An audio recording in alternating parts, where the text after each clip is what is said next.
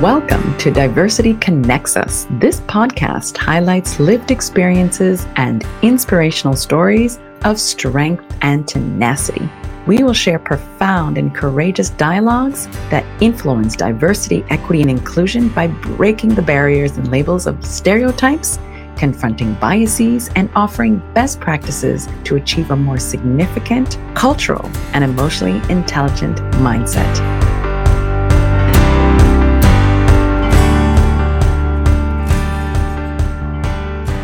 Have you ever wondered why emotional intelligence and leadership are essential? You might also be wondering what this has to do with you. Emotional intelligence enables us as leaders to handle interpersonal relationships judiciously and empathetically. We are excited to have you here with us today. This conversation is going to be epic. I am looking forward to you all meeting my co-host today. We value your feedback and opinions. Please drop them in the chat. We intend to respond to as many comments and questions from our audience as possible. This takes a great deal of effort to pull off, so I'm eternally grateful to all of our listeners. Every week we create new content, and we look forward to you subscribing to our YouTube channel to keep up with us. My name is Rochelle Carrier, and I'm a personal DEI consultant and EQ coach and host of Diversity Connects Us. My co-host and business partner is also here with us, and I'm very happy for you to meet him. Join us for our courageous conversations about EQ and leadership. Today is a trailblazer in his own right, and I will let him introduce himself in his own unique way. Hi, Enan, how are you? I'm good. How are you? I'm well. Thank you for asking. I'm so happy to have you here again today with us. So thrilled to be here today. I'll go ahead and introduce myself. So my name is Enan Rudel. I'm an organizational psychologist and psychotherapist by trade. I have worked in the space of social justice in a number of different capacities for the better part of the last decade. And I am thrilled to be here with you all once again today. You know, we had a conversation last week, and today we're continuing on our central theme of emotional intelligence and inclusive leadership. And I think we should recap probably, for the audience, for our listeners, so they can understand where we're coming from today. If we want to talk about emotional intelligence, can you define that for us? Sure. So for me, emotional intelligence through my lens is an awareness around one's own thoughts, feelings, and how they are experiencing the situation in that moment. Additionally, it's awareness around what's likely going on for the other person. So the awareness, in a sense, is twofold, right? So it's being aware of your own thoughts, but also being aware and mindful of what may be surfacing for the other person as well. Right. So you're saying that emotional intelligence is really having a self-awareness of your current GPS, of what, of where your emotional is at that moment. Absolutely. Awareness. Absolutely. And then having that awareness helps us to be able to better understand the other person's emotions. And that way we're not in a reactive dialogue, right? Right, exactly. So in a sense, emotional intelligence can be used as a tool to navigate difficult conversations in difficult situations by bringing a level of awareness that lends itself to reaching shared places of understanding. So how does it show up on a day-to-day then in the workplace? How do you think that shows up on a day-to-day for us in the workplace? So I think as we navigate our day-to-day and we're having these interactions in these fast-paced environments, there's an opportunity to infuse emotional intelligence, or EQ. Some refer to it as EQ. There are opportunities within those interactions, right? So when having a conversation with someone, it's being mindful and aware of what's surfacing for you physiologically in that moment. And then conversely, it's being aware of what the other person might be experiencing. So, where it surfaces is really in the human interaction that takes place in the day to day. It's amazing how this conversation lends itself to a podcast I did last week with Kayshawn Hughes, and she's a neuro coach. And she was saying, so we did a little session on the podcast, and she was asking me what's surfacing for you now. So I was telling her that before each podcast, I'm extremely nervous. And then I said, well, my heart constantly palpitates and I feel very anxious before coming on the podcast. And she said something that was very interesting. She said that capability to identify the physiological occurrence, that feeling that you have incites an emotion. And you mentioned earlier that there's a physiological response. And I'm not sure if a lot of people understand what it is that they're feeling. They might not be able to put a language to what it is that they're feeling. I was only able to identify it because I knew that I wasn't hungry. I went down the list and then I realized, oh, this is my place of discomfort. And this is what happens to me when I'm uncomfortable. Mm-hmm. And then, like you saw, I go 5, 4, 3, 2, 1 before we go on because I need to calm down so I don't let that anxiety level up. Mm-hmm. Yeah. So for you, it sounds like that's where the awareness allows you to process what you're feeling, what's happening for you, again, on a physiological level. So when I say that, it's our breathing patterns, it's our heart rate, it can be blood pressure, it can be rapid thoughts, any of those. So emotional intelligence really is being aware of what's going on in your body, in that moment, because having awareness around that in some ways can provide you with a guide for how to move forward. Sometimes simply just naming what you're feeling to the other person can be effective, again, in reaching that place of shared understanding. Right. And empathy, the other person will be able to understand that I am going through something right now, and maybe to step back or, have a conversation at a different time or dissect the conversation in a different way. Exactly. Right. So today, we're going to focus on a few reflection questions. And I think it's really important for leaders, managers, anybody in upper level management to be able to understand that part of being a really good leader is really being able to understand their own emotions so that they can understand, what their employees or workers are going through to maximize, like you said, to maximize that relationship where there's a better understanding. Absolutely.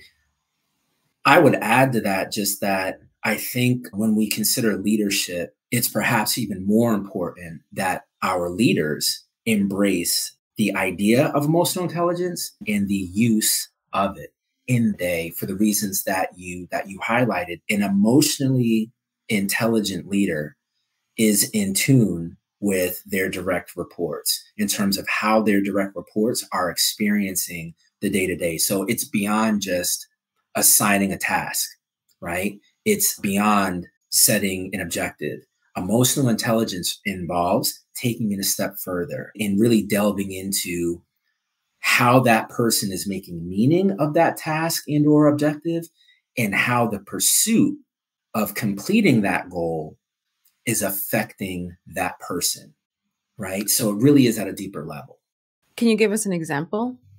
Sure. So say, you work for a tech company, you've been assigned a particular project, you're at a vantage point where you're seeing things and you're experiencing things that your supervisor or your manager may not be seeing.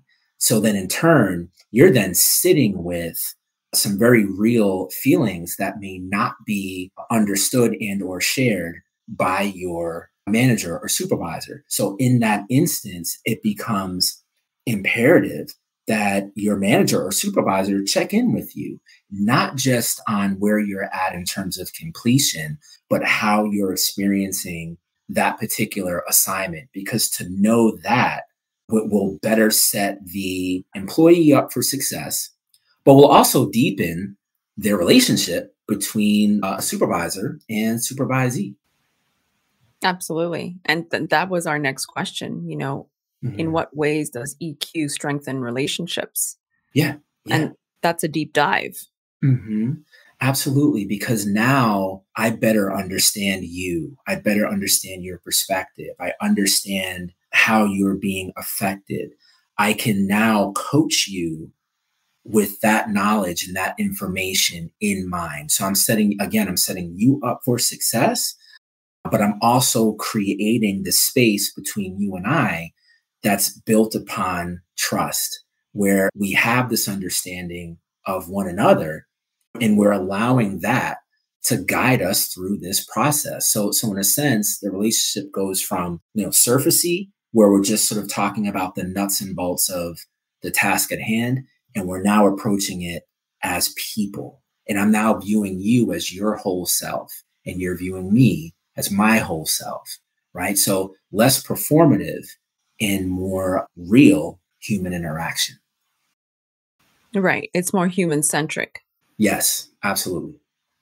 Do you think that would allow more employees to come to work bringing their whole self Mhm. and more of their authentic selves? I would say so. And, I can use myself as an example in instances where I've been managed and or supervised by an emotionally intelligent leader. I am more likely to share with them not just the successes, but the challenges that I'm experiencing, right? I am more likely to share with them data points that they may not be aware of because, simply stated, I feel safe enough to do so. And I feel like they care enough at a level where, as they set me up for success, that becomes a two-way street. I want to set them up for success as well. And now you're utilizing EQ to navigate any type of situation. Absolutely. Professional, personal, just generally speaking, there's always room for use of EQ. Always. Right. And what do you think, or how do you think we should, how we each choose to cover emotional intelligence in our recent works? Like, how do you apply it yourself in your workspace and in projects that you utilize and in the people, and the students that you teach? Is Mhm. that something that you use to be able to navigate your space?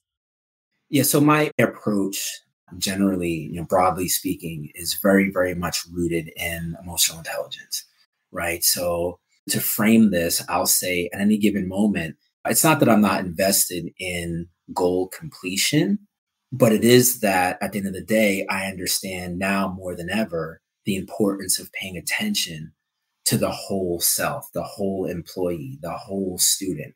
Because whether or not we're making space to talk about this or not, we bring our full self to every interaction that we enter into, to every task that we attempt to accomplish. We are bringing our full self in all of the domains that are influencing and or impacting us in that moment. So for me, how it shows up is very much making space for the nuts and bolts first, right? So having a conversation first about the assignment, or if this is in a work setting, the task at hand, closely followed by a genuine check in around how that person's doing, how they're feeling. So that's how it shows up for me and what it looks like for me in my approach. Right. And is it reciprocated? I will say 9 out of 10, if not 10 out of 10 times, when you extend that level of courtesy, more times than not, the person meets you where you're at. Right. I Mm. love that. That's exactly it. Because now that wall has Yeah. been broken down and now Mhm. you're both vulnerable. Exactly. Exactly. And thank you for mentioning that, because vulnerability is what often prevents some from entering into an emotionally intelligent rapport or relationship, right? Because when we go back to the start of this call, where we talked about the importance of awareness and reflection, that often does surface some vulnerability, right? In order for me to self reflect, I have to be willing to go through the process of maybe uncovering some less than favorable information about myself, right? And so I would absolutely say that, yeah, it can feel vulnerable using EQ in our day to day. Absolutely. Right. And, it's interesting because I read the book. I have a little story to share. I remember it was, I believe, in 2021, had transitioned into different projects. And it was actually, in all transparency, a full burnout. And there was, a certain process that I was going through. And in that process, I did 4-day seminar with Tony Robbins. So there was a lot of excitement and passion at the beginning, all the seminars, yelling, screaming, we were running. And this is all Zoom. So I think there were 50,000 people on Zoom. And he literally, built us up. I had to run around the house screaming and yelling and build up my momentum into a positive state of mind. Mm. And in that positive state of mind, we were told to go to breakout rooms and, mentioning vulnerability. So we go to these breakout rooms, and I'm very conservative, very private. And I'm in this room with 5 other strangers who are there for the same reason as I am. And my lips are sealed. And everyone's saying this is why they're here. This is what they've come to do. This is their vision. This is their plan. My lips are sealed. Day 2, breakout room, my lips are sealed. Day 3, breakout room, lips are sealed. 4th day, I get a little message in the chat from someone who's working on his team. And they said, have you ever read the book Dare to Lead by Brene Brown? And I said, no, I haven't. They said, oh, it's a small suggestion. I had no idea everybody was watching the process in all the Zoom breakout rooms. And I thought, oh, that's really interesting. Why is it pertaining to me? And fast forward, I hire a clarity coach, and the clarity coach says, have you ever heard the book Dare to Lead by Brene Brown? And I thought, this is really interesting. This is 2 people from 2 different spaces who have no idea who I am, but they obviously see something that I don't see and that I'm obviously not portraying. And I have to be honest, all my life, I thought vulnerability was a sign of weakness. And after I read the book, I realized that giving birth to this podcast, as you know, was so imperative in my growth, because this was going to allow me to be vulnerable. And I thought, if I can share a story, then somebody else will feel comfortable, because you said, you're in a psychologically safe space now to be able to share your story. So vulnerability is something that I just learned to do only a year ago. Yeah. Yeah. And it doesn't come easy for most. And in fact, the fear of being vulnerable often prevents people from even entering in to emotionally intelligent spaces. It often, for some, feels better to keep the engagement at a level where we're only discussing the goal, the steps you're going to take towards the goal, and anything associated with either of those 2, right? Steering clear of any dialogue that makes room for, feelings. That's exactly it. Makes room for feelings, for emotions. Yeah.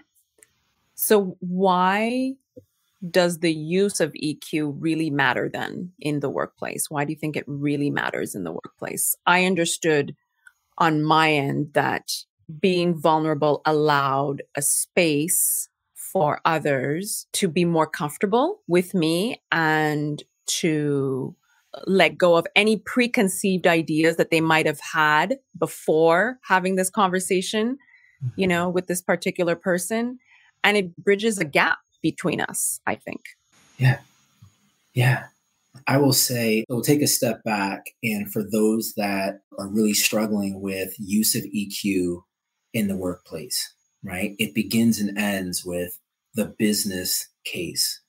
So let's make the business case for use of EQ in the workplace. When we consider job retention, when we consider employee satisfaction, when we think about productivity of the workforce, right?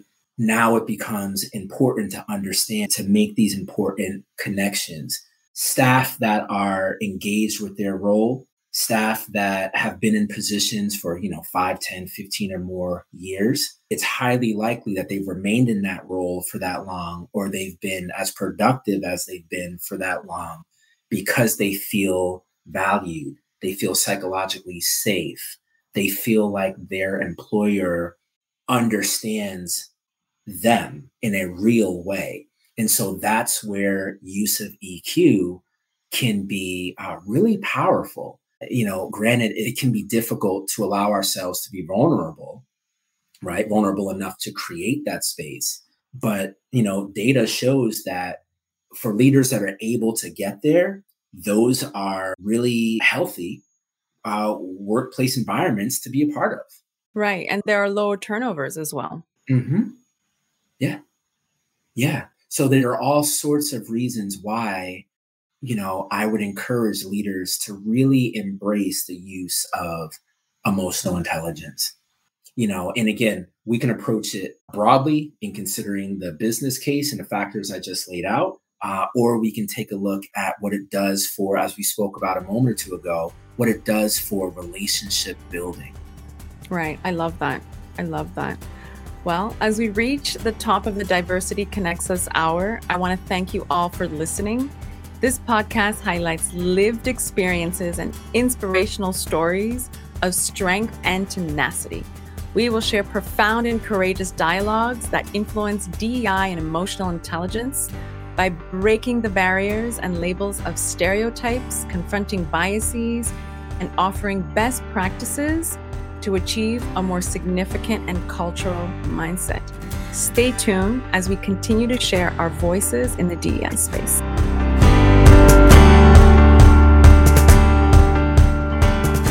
As we reach the top of the Diversity Connects Us hour, I want to thank all of my listeners for tuning in.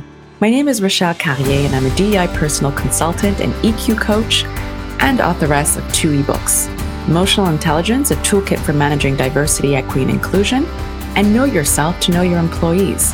The link to purchase the ebooks are in the show notes. Also, be on the lookout for my and Dr. Rudell's coaching workshops, presentations, and webinars. I also want to thank my producer, Titan32. To trend with us, #Diversity Connects Us.